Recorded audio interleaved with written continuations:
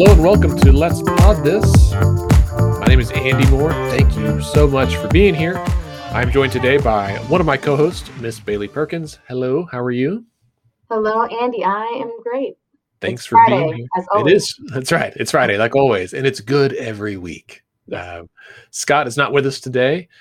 He is working this afternoon and during the time that we're recording, but we are joined by a very special guest, a woman who I think is the state senator for both Bailey and I, right? Are we both in the same district? Yay. So it's really a constituent meeting, right?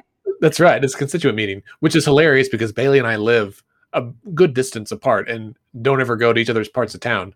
And so that voice you hear is Senator Julia Kirt from Senate District 30. Hello, Senator. Thanks for joining us.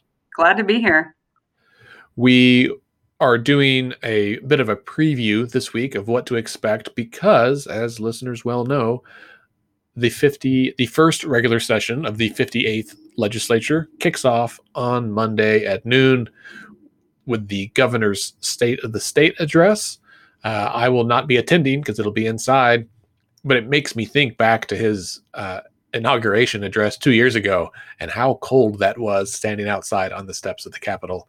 But they are greatly restricting access to the Capitol for this. And for listeners who haven't ever attended or watched the State of the State, it happens before a joint session of both chambers. And so typically the Senate goes over to the House and y'all sit like three to a desk, but that's not what's happening this year. Is that correct? Right. Legislators are actually sitting up in the gallery. I'm going to be watching from my office. They really had a limited number that could get in, so we try to make sure that leadership could be there. And some people are going to sit up in the gallery, and then the rest of us are going to watch it through the stream, thankfully. Yeah. And it's not like you have to vote on anything. It's really just sharing information. It's a not pomp and circumstance, but ceremonial, right? And so during that, the governor there in the House chamber will deliver a State of the State. And as you mentioned, it will be streamed on the House website, which of course is okhouse.gov. I will definitely be watching. It is always interesting because the speech, which we'll talk about more next week after it happens, but it's the governor's laying out of his legislative priorities, his vision for the state for the next year. And, if we really had our notes and our wits about us, Bailey, we could come back in May and find out how much of, of what the governor said he wants does it get done. In years past, it has sometimes been a contentious speech, particularly under the previous governor, Governor Fallin. I was there, whatever year that was, 2017, I guess, when the people unfurled the big banner, the State of Despair banner with her face on it. Yeah. Just by happenstance, they were down the row from me. And so all the photos that the media took barely clipped me out. And I'm appreciative of that. Yeah. Just Andy leaning over. Hi, guys. I don't know who they were that did that, but it was one of those things even where among the legislature and the governor at that time, there was tension about what would happen with the budget. Yeah. Well, because I think that was the speech where she said she wanted to end sales tax on groceries, which is a good thing, but we were facing like a $900 million budget shortfall. And she said that, and there was like silence, like no applause. Everyone was like, what? And so, sometimes the speech can be out of sync with perhaps the prevailing attitudes and plans of the legislature. Yeah, I don't know if we'll get as much of a sense of that this year, but I've only attended two. I've attended a couple as an advocate, but as legislator, I've attended two. The first was the governor's first act, essentially, and he got standing ovations constantly. And there was a lot of enthusiasm. Last year was totally different, quiet. I don't think there were any standing ovations, and there was a real pall over the room. And it ended up being true that the whole session was contentious between the legislature and the governor. And we talked about that for several episodes on the pod of how unusually tense it has been between the leadership of the legislature and the governor's office because the priorities just have not aligned. And so from the legislature to some statewide officials to conflict with even like superintendents and things. So the tribes, we've seen a lot of tension between this governor and different governing bodies. And so it'll be interesting to see what the response is going to look like at the state of the state. Yeah, I'm actually interested to find out, and I'm excited for our podcast already for next week, because I don't really have a good sense of what the governor's going to lay out as his priorities. Like normally I've heard a few things, things that, that I've heard him talking about leading up to it. I mean, did you want to speculate or no? Sure. Yeah. Go ahead and speculate. Well, I mean, one challenge, we know managed care and the Medicaid expansion through managed care. The governor announced today, Friday, the companies who won the RFP, the request for proposals for taking over $2 billion in managed care for health. That's going to be, if you want to talk about legislative preview, that's going to be the biggest fight that is clear. The legislature is very split on it. And it's not caucus to caucus. It's not rural, urban. There's no clear lines there between it. So I can't imagine. I don't know what the current kind of count is. But there's, even for those who support managed care, they're not happy with how the governor's done it because he announced it in the midst of the pandemic. And really, I think they put the RFP out in June. So it was after the legislature had left the Capitol, and now clearly chose to announce the recipients, the businesses that got this contract before the legislature came back. So I'll just say that those are not ways to mend fences in your relationship with the legislative leaders. Especially with two of the leaders who are regarded as the head lawmakers on healthcare issues. So two of the on the House and Senate side have overtly raised concern and frustration about how that process took place. And so there's going to be a massive grassroots movement from those sectors that are impacted as well, which, I'm thankful those sectors are speaking up, because we know that the Medicaid population, individuals who receive Medicaid services aren't able to advocate at the same rate. Those aren't the voices we hear. So luckily, it also impacts hospitals and doctors and dentists and physicians and nurses and a lot of other voices who will speak about the system and their concerns about the system. Yeah. And listeners, I'll add that House Majority Floor Leader John Eccles, who's been on the podcast, I think he was on last year early on to talk about things. I invited him today and he had a conflict and couldn't join us. But last week he was on Non-Doc's new podcast, and he talked about that in his perspective and where he knows some of his caucuses.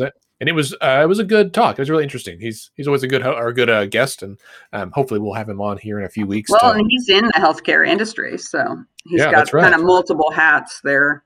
But I'm really curious what he's going to do about budget. What the governor's going to do about budget proposals. His 2-year Secretary of Budget, Secretary Mazie, left. And so I don't know who's spearheading the budget efforts internally, if it's just the OMES staff or if his new Secretary of State, Bingman, is taking the lead on that. So I'll be really curious what he proposes budget-wise. Agencies have been coming in with flat budgets or reduced budget requests so far in Health and Human Services. Right. And that's been the news this week. It really is all of the agency budget hearings, which, used to be they would come in and be like, we need $1 billion more to do all these things. And finally, I think the legislature and perhaps the executive branch kind of said, like, listen, like, we all know you want more money, but that's not happening. We need you to give us realistic numbers here so we can talk about what we're looking at and what we can fund and what we can't. And especially in years like this year where it's not going to be as dire as we thought it was, at least so far, right? I feel like in 2021. The revenues are good so far compared to estimates. Right. And we already gave them cuts for this fiscal year. Most agencies were cut 4% this fiscal year. Yeah. Except for education. I think some agencies did receive some federal assistance through CARES Act funding. So I think that might be another element as to where agencies don't feel as much tension in making the budget decisions as they would in past years. Yeah, the federal government's making a better match of those Medicaid dollars. And so we saw that in the budgets of the Department of Veteran Affairs, the mental health, We saw it, of course, in the Healthcare Authority and Department of Human Services. But, those aren't things we can count on. I have real concerns. Frankly, when you say that about they used to come in with these wild budgets, and I heard that complaint from others, including Leader Eccles, I want the agencies to show us what the gap is. And I hear from my colleagues all the time, well, how much is enough? And, we're throwing money down a black hole, and how much is enough? Well, when agencies try to show that to my colleagues, they frequently don't want to hear it. And so I don't blame agency directors for showing us what they really need. I think that's a voice that needs to be there. Maybe it has to come from outside, because the agency directors get, their knees cut off if they try to come in with an accurate reflection of what the human needs are. But that's what we've asked them to do, is serve those needs. And if they're able to say, hey, we could do this much more with this much money, I want to see that. Like, I think a couple of years ago, when Superintendent Hoffmeister laid out the plan for reaching a counselor corps that's truly up to national standards for the student to counselor ratio, that was out of range budget-wise, but it was a very important aspirational budget goal to put forward for how much it would cost. And okay, well, let's get a quarter of the way there or a half of the way there. And I'm so glad that you brought that up, because that's powerful in the idea of, if we're going to become a top 10 state, how do we give the agencies the capacity and resources that they need to be able to do the things that, at a bare minimum, to the example you gave, meet standards or meet national standards or whatever it is that fills the gap in needs. And so we're constantly talking about, how we're last in everything good and first in everything bad, but then we're always trying to figure out, how do we stretch our dollars to help agencies just barely get by, and that doesn't help you to achieve the things that you want to. But yeah, and our budget process almost always begins with what we got last year and revenue we think we're going to get in. And I understand that that's realistic, but at the same time, we never give ourselves flexibility in terms of the revenue side. We only adjust the expense side. So it's not really reflecting what state government needs to be doing. Or, like Secretary Mazie said, he was trying to get agencies to work on a 10-year plan. But when you're an agency person and every year you're putting forth budget proposals and they get denied, or everybody gets a flat budget or a specific increase, it's hard to spend the time to make plans like that if they never get funded. How can they invest their staff time and energy in that if the money never comes, That's what I was going to say, is that by them presenting their, dream budget, it gives everyone something to work towards, right? Like, ideally, that's how we're supposed to some degree, handle our personal finances, right? It's like you pay your bills, but also you're saving or working towards something, a new house, a new car, a vacation, a television, whatever it is that you're into. But you got to know how much it is and what it's going to take to get there. And when I worked for, one of the universities here a few years ago, that was our plight, right? Our department was largely funded through federal grants, which were also flat the entire time I was there. But the amount of money that the university gave us to help underwrite some of our operational expenses was always the same, if not decreasing, commensurate with the enormous cuts that the universities and higher ed was receiving from the legislature over the last 10 years. And I always had a really hard time. I had 25 staff that reported to me, and they would get very frustrated because there weren't raises. And I was like, nope, we'd got no more money. And they're like, well, we need new chairs. Like, our carpet hasn't been replaced in 10 years. It's disgusting. And I was like, yeah, sure enough. The best example now is our Department of Health. They've had inadequate equipment. They needed a new building, and now we're in the middle of a pandemic. And so all of that could have been useful if we, had the resourcing to put into that earlier. So, well, here's the financial stuff that I never see. And, tell me if I'm getting too deep into the weeds here, but like, for instance, I'm on the Legislative Office of Fiscal Transparency Oversight Committee. So that's LOFT that was passed last year. It's a legislative, supposed to be independent of the executive branch to analyze finances and other program evaluation. Last week, they presented about how our revenues are estimated. So the Board of Equalization process, because they wanted to analyze how those decisions are made. How do we estimate that? And what I never see are long-term trends, long-term projections, analysis of our changes over time in terms of different tax bases.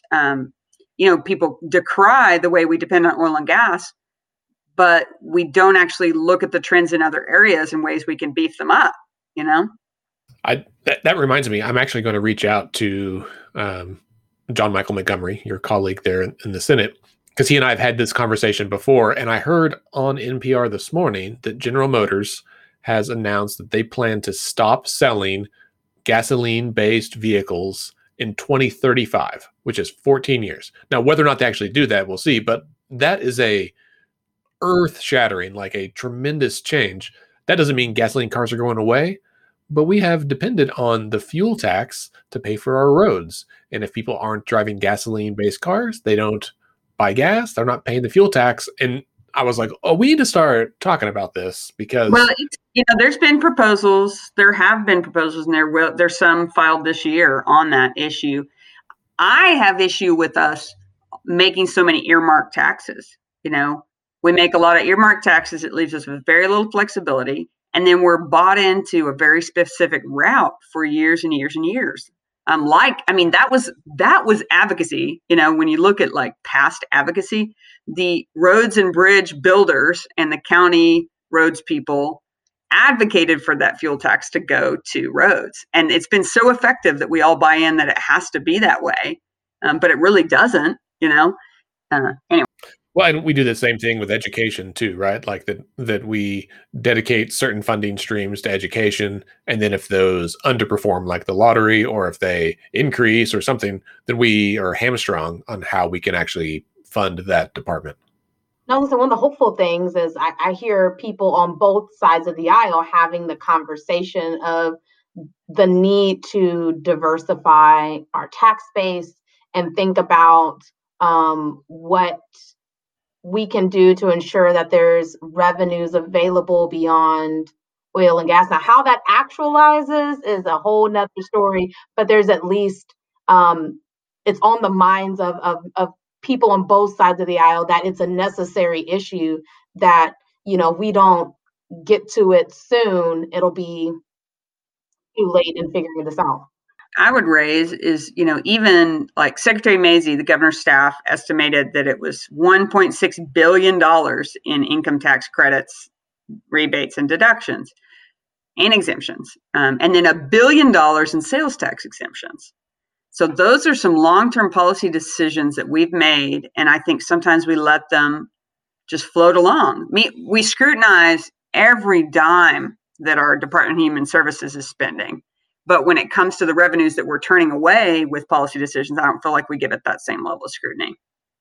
Well, and that's true because it's easy for individual businesses and lobbying entities to fight for their credit or their rebate or whatever it is. And so when we do this comprehensive change, it has to be a large overhaul rather than picking and choosing the winners. And that's something that I've heard several lawmakers bring up, because otherwise, if we, try to do this industry here and try to do this industry there, we're just going to go back to square one because people are going to fight for their rebate and their tax credit, which, makes sense for them to fight for what they formerly had. So, it's building that public will to do that. The problem is, no one advocates for neutral tax policy from what I've seen. Everyone advocates for tax policy that benefits themselves. There's except for, I went to a briefing with the Tax Foundation, I think it's called. It's a real conservative think tank. They came to brief us in Oklahoma about our tax credits. And I may have been the only person in the minority party there. And their big emphasis was on neutrality in tax credits, that when states try to pick industries or focus on specific industries, we miss the boat because we are slow. State government is not quick, and there's a reason for that. There's some really good reasons for that. But we're not nimble. We don't turn on a dime. So we are picking industries that are not necessarily on the rise. We are not able to forecast out unless we are neutral about it and are reaching out for innovation and, companies that are moving forward in different ways. we can't predict what's going to happen in 10 years as legislators right now, Yeah. Who knows? That's interesting. And do we still have an office or a department or someone that is supposed to be looking into the benefit of tax credits? Yeah. So we still have something. Yeah, the Incentive Evaluation Commission is still in existence. But, and I followed their work and read every report. And I'll say that there's some legislators that read them. And the consultants do good work. They do good analysis, and it's pushed for better data. It's still not great. We're going through the second round of the credits that had already been reviewed, and some areas where they still don't have the data they need. So I'm like, okay, well, that's not an improvement. But it's very separate from the legislative process. And I would say the political will is not built into the process. So the commission's doing great work, but it's kind of like, a researcher handing us a report. It doesn't have the political will with it. Does that make sense? So I don't think they're not suggesting big, hard changes. And even if they do, they're kind of ignored by the legislature. Right. Oh, I understand. Well, Senator Kurt, let's talk a little bit about you specifically in some of the bills that you are running or looking at this year. Now, and just for listeners to know, you sit on the Senate Finance Committee, the Rules Committee, which we love to make fun of, not because of you, but just because that's where bills go to die. Rules. And then veterans. No, not always, because there was that session where some bills did slip through the rules process. So how would I describe that committee? Catch-all. It's a catch-all. It's a catch-all, but it could be a strategic one too. It's not even scheduled at a specific time. It's at the call of the chair, which that you're in trouble when you're on a committee that doesn't have a specific meeting time. Absolutely. It's interesting. I didn't realize that Senator Jack is the chair, but I've been watching a number of his bills, so I'll be curious to see what happens with some of those. Mm-hmm. Yeah. So then you're also on Veterans and Military Affairs, Appropriations, and the Appropriations Subcommittee for Health and Human Services. So and this is normal, everyone sits on multiple committees, but those are some big ones, right? Finance, Rules, Appropriations, these are all very important committees. So I know you're running some bills that deal with ethics and elections and probably some other stuff I haven't even followed yet. Where do you want to start? Well, I'll just start with, it was really great when I got those committee assignments. I didn't know how much I would enjoy the Finance Committee, but, really understanding the money of our government and how it operates and those rules are so important to knowing what our state is prioritizing. And then Rules focuses on ethics and elections, which to me is the basic playing field of how anyone participates and making sure constituents can speak up. And it's been really appropriate. One thing Senate District 30 has in common is people, what was raised to me a lot was corruption, concerns about corruption. That's a word that people used. I talk about it more in terms of fairness and transparency. But I had a lot of folks that are very concerned about systems that benefit some and leave out others. So it really made sense that I got to sit on Rules. I'm adding appropriations this year, and I'm pretty excited about it in that way that, everything that goes through there, I want to know, and I want to read every one of those bills. So in terms of bills that I'm running, I ran a couple of ethics bills. I'm not sure that they will be well received. I'll say that there's a feeling with some legislators that if I'm talking ethics, that I'm pointing the fingers at someone specific. But it's really, to me, a system that ensures that doesn't happen. So I'm not trying to say someone specific is being corrupt. I'm trying to say, shouldn't the public know that we're being fair and equitable? But the one that I hope I might get a hearing for really is there's a financial disclosure that happens annually where you have to disclose your major investments and ownership stake in for-profit businesses. And I really think our governor, cabinet members, and the directors that he appoints need to do those disclosures. So because, in the hiring process, you might discover those things, but with the governor appointing the directors of these entities, and now they have total control over budgets, contracting, et cetera, I think it's incredibly important that we just get some basic information. Right now, the media have to try to suss that out, and it's very difficult But I think, especially when he's running it like a business, I think it's important that we're able to see information about what businesses we're talking about. And our ethics commission is hampered by some financial limitations, and I'll keep pushing on that. It's hard, there's a natural tension between the legislature and ethics, but I feel like we have not funded our ethics commission or allowed them to keep their funding enough that they can do investigations, and that's a huge concern for me. And then elections, trying to make sure our elections are more accessible. And this is something, certainly my caucus has been strong advocates for years. Senator Floyd ran early voting bills. She's on it with trying to make the absentee process smoother. I'm really focused on registration. I've decided that my automatic voter registration bill really is reduce the red tape of voter registration, right? Well, and you have two about voter registration. One is basically automatic voter registration. So whenever someone goes to get their driver's license or any state ID, they would automatically check and get them registered. And then don't you also have one that my brain just I do. I have one that's specifically to make the online voter registration complete. So this was authorized by the legislature in 2015 and is yet to be completed. And so I ran this bill last year with a deadline. The Secretary of Elections said it was too soon a deadline, and he suggested December of 2021, and I amended it, but it barely got through committee and did not get a floor hearing. So I brought it back up again. I may or may not get a hearing, but I want to make sure that we're keeping track of that process. It's now been two presidential election cycles. And the other thing I just found out the other day, I was like, how many people are turning 18 each year? 50,000 Oklahomans turn 18 each year. And so you think about that many kids trying to figure out how to register to vote. They're being forced to register for the draft online, but they can't register to vote online. And we have the systems in place now to do it safely. It's no less safe than someone mailing in a form. I'm sure they get fraudulent forms all the time. And there's a verification process. So I'm hoping we can get that finished up this year. That's great, because we even have growth in population in our state.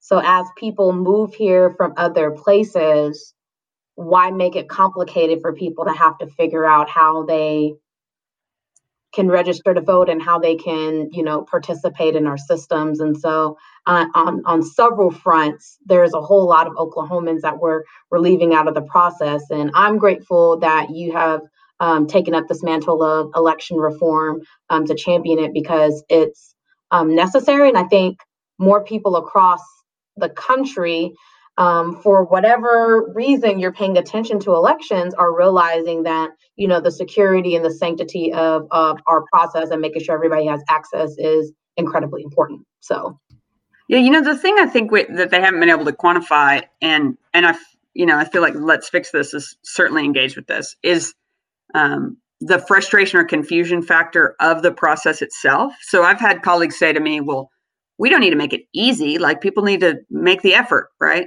But if we make things hard and confusing, how much is that part of what turns people away? Our participation rate is significantly lower than the rest of the country, one of the lowest of eligible voters who are registered and participating in the country. So I think confusion is part of it. Some people say, oh, they think they can't change anything. I'm like, yeah, but if you are not sure that you make a difference with your vote and it's a half-day process or you're in the middle of a pandemic, are you going to take those extra steps if you're also not sure that your vote makes a difference? That's true. That's right. Yeah. And I think we talked about this last week, but just so listeners know, during this past presidential election, where turnout was way higher all across the country, including Oklahoma, we had like record high turnout, and yet we still had the lowest turnout of any other state, right? Or one of the lowest. And so the fact that even when we all show up as best we can, we still don't show up at a rate that's even in the middle of the pack for the rest of the country. And we should glorify people waiting in lines for hours just to participate in the vote. And we should not be proud of that. Yeah, at all. And a lot of that is rooted in our systems. So agreed. And I think the other thing with that was we were real proud of getting our numbers turned into the media fast. And, I'm glad for that. I'm glad for our our system that is electronic and has paper backup I'm very glad for that in terms of auditing, et cetera. But I'm not proud of turning in numbers quickly if there's a lot of people not getting to vote. And to me, it's about the pattern. So a lot of folks focus on the individual. Okay, well, this individual chose not to participate. But I'm like, when it's numbers like this and it's over decades and decades, that's a system problem. That's a pattern that shows us a system problem, Right. And so I had a question about with online voter registration, what exactly is making it challenging for the state election board to implement? Like, what is the holdup in their ability to be able to execute that? Well, from the beginning, from what I understand, clearly I wasn't here, but they tied it to the implementation of the Department of Public Safety Real ID. And the Real ID involves an online identity verification process. So once that finally got done, that's when the Board of Elections could actually use the process they're planning. The Elections Board decided to stay with the Department of Public Safety process and not do their own thing, which they could have done one of a million other options. But now the Real ID is up and running, process is there.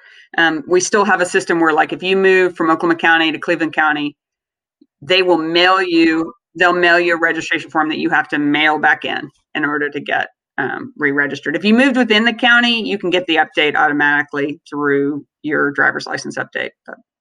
So that's my understanding, was the technology choices they made. The Secretary of the Board of Elections said it's not about money at this point, that he has the resources he needs to get it done. Huh. That's a good sign.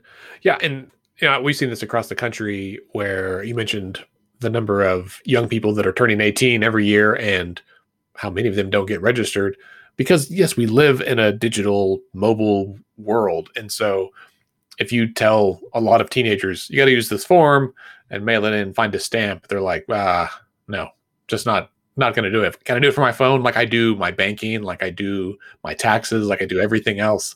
And I get it. Like I've got a couple of pieces of mail here. Like I have a bank account for another organization that I have to physically go to the bank. And so this check's been sitting here for a deposit for like 2 weeks because I'm like, it's an errand.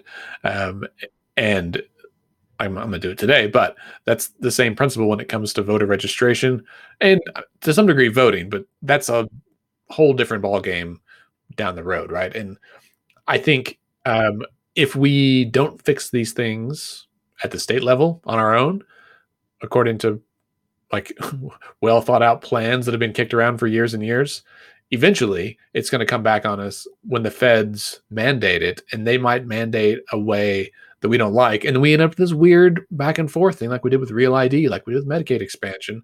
And in fact, we may have mentioned this previously, and we'll talk about it more in the coming weeks, but there are two bills in Congress, HR 1 and S1 in the Senate. They're both called the For the People Act, and they include an aspect or a clause for automatic voter registration nationwide, and also mandating that all states like move towards or not just automatic voter registration, but online voter registration, and that they also have basically help make the voting system more similar across states, where every state would have to be like Oklahoma, where it's paper ballots that are electronically tabulated. So there's a paper trail to go back, but we can get them counted a little more quickly and easier. So we'll see what happens with those. What I love about those proposals is that it adds more uniformity. So as we continue to grow in being such a transit society, people don't have to do rocket science trying to figure out how to participate in different areas, because every time we make little changes, it adds confusion to the voters. So even the whole dialogue about whether or not we had to require notarizations during the pandemic, right? That added levels of confusion for people who are trying to follow the issue. Like my neighbor, coincidentally, is from my hometown. I've known her for a long time and was having conversations about, well, I was registered in Lawton, but now I'm here. So how do I see that I can fill out a voter registration form online. I had to tell her, no, you can't fill it out online because that's from Comanche County. And so, so even all of the back and forth and explaining makes it confusing to the voters. And if you have to figure out how to deal with your everyday life, do you even have the space and capacity to figure out how do I move my life around to be able to participate and vote and take all of these extra steps? And so, that's good participatory government is like, do we want to make people's rights and civic participation harder? Or do we want to make it so that folks can access the services and rights that they have? And I tend to think it's our responsibility to make our services more accessible and available and straightforward, Yeah, I will often say, like, either you want people to vote or you don't. Like, we can boil it down to very simple dichotomies like that. Do you want to make the process easier? That doesn't mean it makes it any less secure, but like, do you want there to be long lines or do you not? Like, and if so, like, let's figure out how we work towards these goals that I think most people genuinely share, right? As we were talking about voter registration, I've been building, listeners, I've been building bill trackers that are actually on our website right now. If you go to letsfixthis.org and go up to the issues tab, there's a little bill tracker. There's a list of them. I've got them segmented out by topic as I saw fit. Voter registration is one of them. And there's a bill from Senator Yuck about having the state of Oklahoma join a multi-state voter database, basically, to help make sure that we don't have duplicates if someone moves to Kansas or Texas or someone comes here, that we're all in this together, which I think makes a lot of sense, right? Like, yeah, we passed that last year, so it must have died in the pandemic. My biggest concern with that is, and I think we have to keep vigilant about knocking people off the rolls for not participating.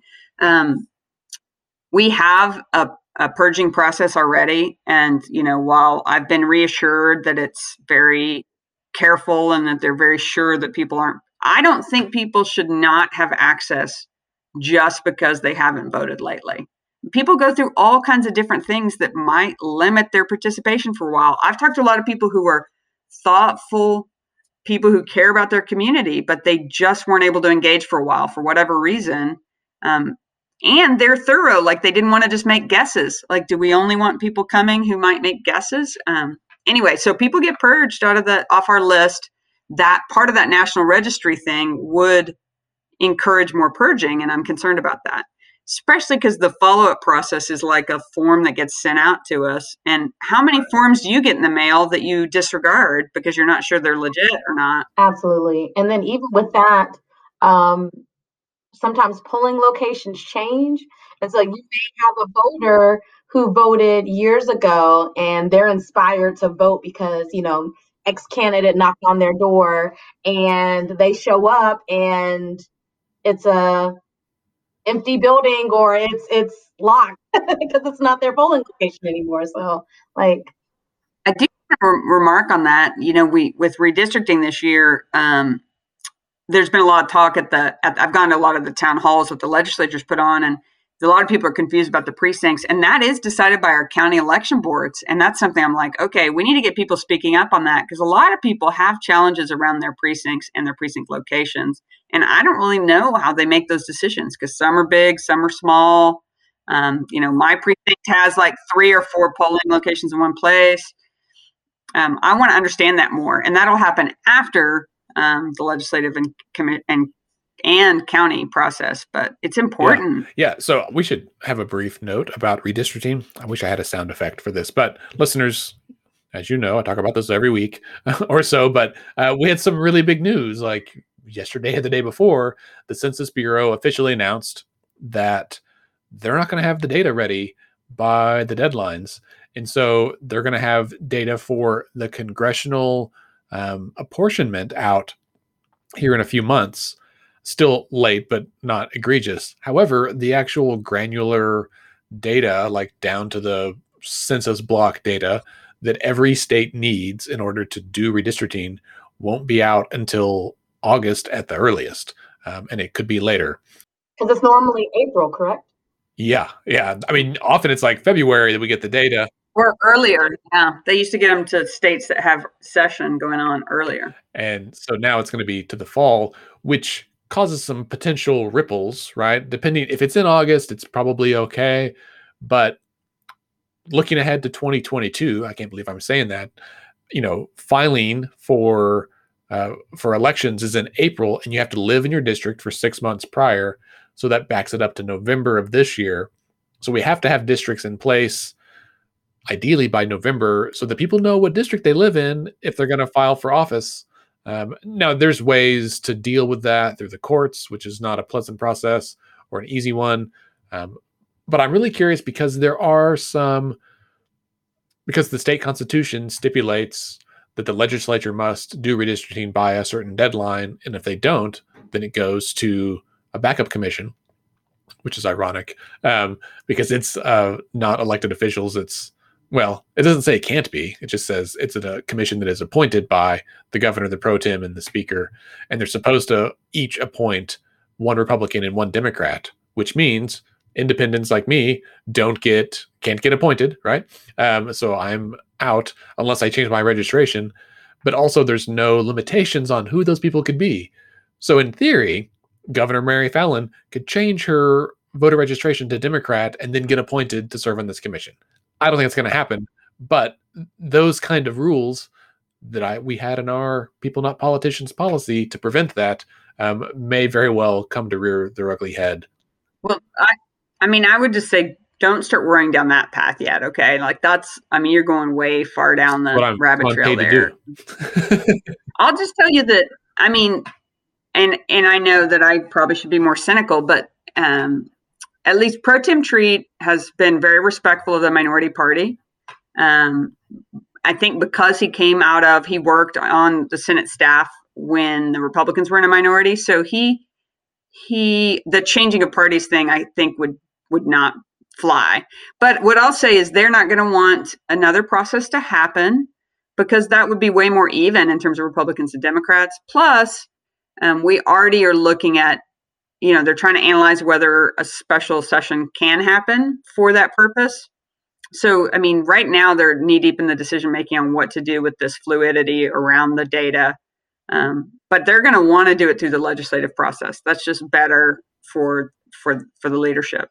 I imagine something will end up in court, right? Like I can't imagine it just goes smoothly along.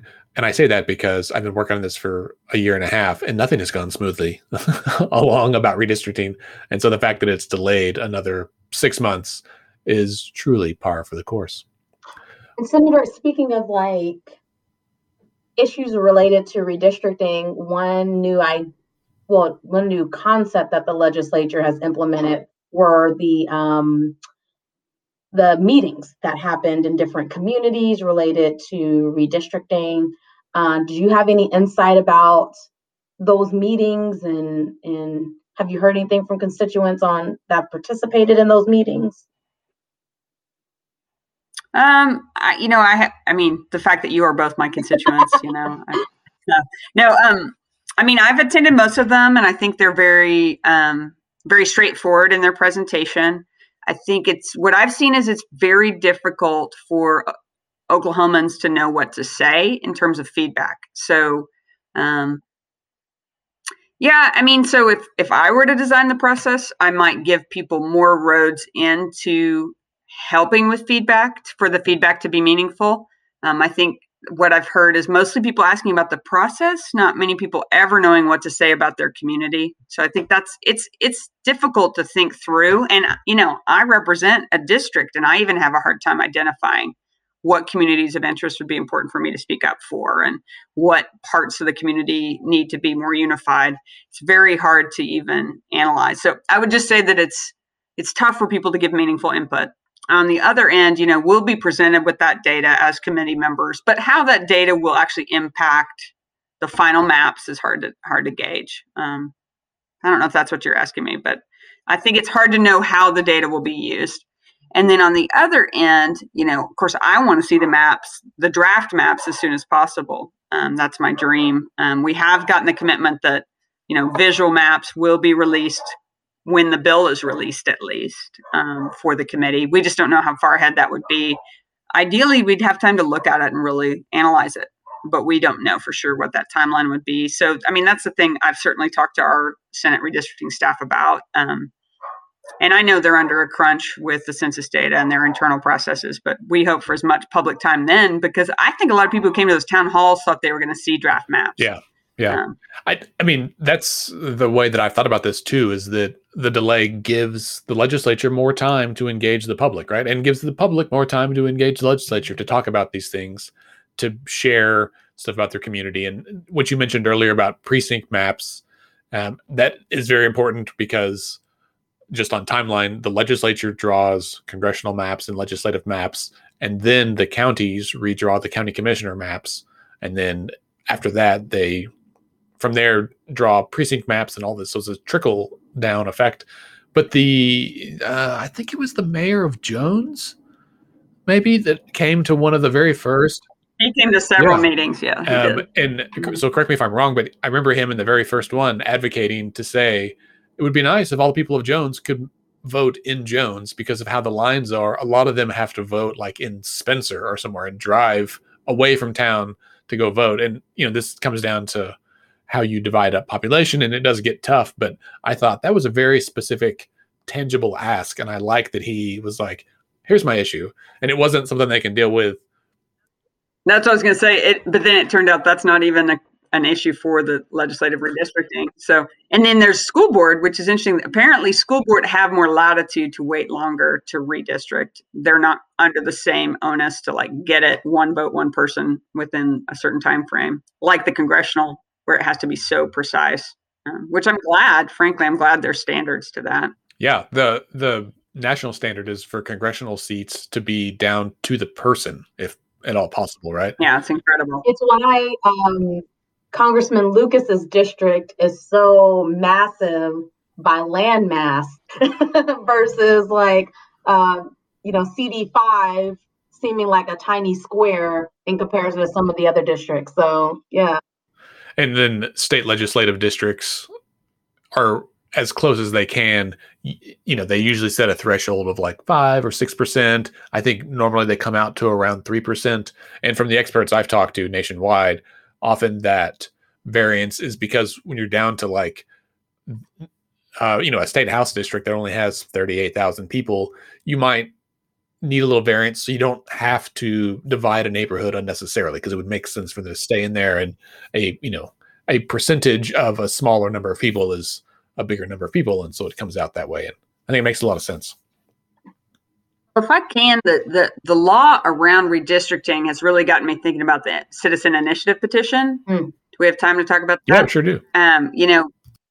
So much around that, the Voting Rights Act and Equal Protection Clause is looking at how you make sure an individual has power within the elected system, and making sure that's not a overweighted or underweighted power, right? And so I've been thinking about that with the initiative petition process, and I'm not a lawyer, so probably I'll get calls from my constitutional friends, but that to me is a case for not implementing some of the changes to the citizen initiative petition that have been proposed. So things like making it a percentage of a congressional district that have to sign the petition before it can become a state question.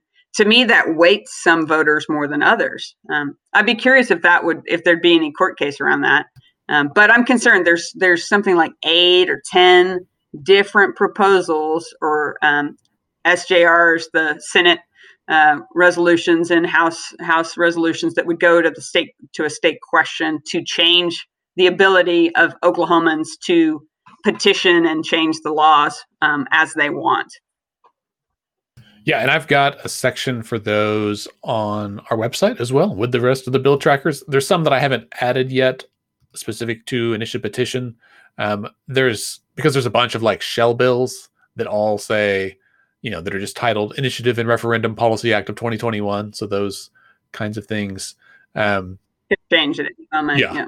But yeah, I think and then there's 4 other shell bills just to amend Article 5, Section 2, which is the pertinent section. I think altogether there's actually 26, if I remember correctly, bills to deal with it. Well, one of the reasons I think we have to be especially vigilant about that is that it's also one of the top issues on the state chamber's legislative agenda. And I have yet to fully understand how that makes sense with their membership and their overall goals. So if you're involved with the state chamber, you can let me know, or you can let them know what you think about that. Well, I think one element is we're seeing a rise in power among rural voters in the state, and particularly where even positions of influence in the legislature are falling. And I've heard the rationale that people believe that the process weights urban areas. So essentially, people in Oklahoma City can just collect signatures and then just throw things on the ballot. However, I don't understand why, where the signatures are collected should matter if everyone has the opportunity to weigh in on whether or not it should happen. And so that's an interesting dynamic that, we're hearing in this conversation about reforming the initiative petition process, that it's about the origins of who puts it on the ballot rather than the outcome. Yeah, if we think that these state questions that perhaps some rural voters don't think they're good for their area, then we need to remove some of the preemptions. I mean, Oklahoma has a lot of preemptions that don't allow local communities to change things. Like when it comes to, let's say, sentencing. I mean, we don't allow municipalities to change sentencing except for municipal offenses. So it has to happen at the state level. I don't know. Well, and Bailey, the comment that I've heard is, that a group can just go to the state fair and in Oklahoma City and get all the signatures they want. And I was like, everyone comes to the state fair. Like, if you're going to get a broad sample of the state, that's a great place to do it. Exactly. And also especially on the weekend. Right. And, arguably, I think more than 50% of the state's population lives in the Oklahoma City and Tulsa metro areas combined. So by hitting those 2 metro areas, you do get a cross sample of more than half people in the state. And then, you got to pass it at the ballot, and you can't pass it without people in rural areas. So we'll see what happens. It's going to be, those will be, top of the mind issues for us. So listeners, if you signed up on our email list, you will be getting an email about them very soon after the state of the state. Cause I like to try to combine everything into one email so you don't have to get 50 from me with individual issues. No one reads those. I'll make it worth your while. Please read if you get an email from me. All right. Well, that brings us to the end of this episode. Senator Kurt, thank you so much for being here. Thank you. I'm enjoying it. Thank you. Bailey, thanks for being here as well. Of course, Andy. Wouldn't miss it. Listeners, thank you. As we wouldn't be doing this if it wasn't for you. That's the whole point. Otherwise, we're just talking to ourselves, and that's no fun. If you like the podcast, if you find it useful, please consider rating it on Apple iTunes or Spotify or whatever app or website you listen to us on. Tell your friends about it as well. That would be super cool. Paste it into your Twitter feed or your Facebook profile and share it with a friend. I hope you'll tune in and watch the governor's State of the State address Monday at about 12:30. It will air on OETA as well as on the House website, okhouse.gov. You can watch it there, and we'll probably have some kind of wrap up about that next week on the show. As we move forward, we'll have more conversations about some of these specific bills, but the process of these bills becoming laws, what bills go to Senator Kurt's Rules Committee and are never heard from again, and other issues as they arise during session, like they always do. Until then, please remember, decisions are made by those who show up. Have a great week.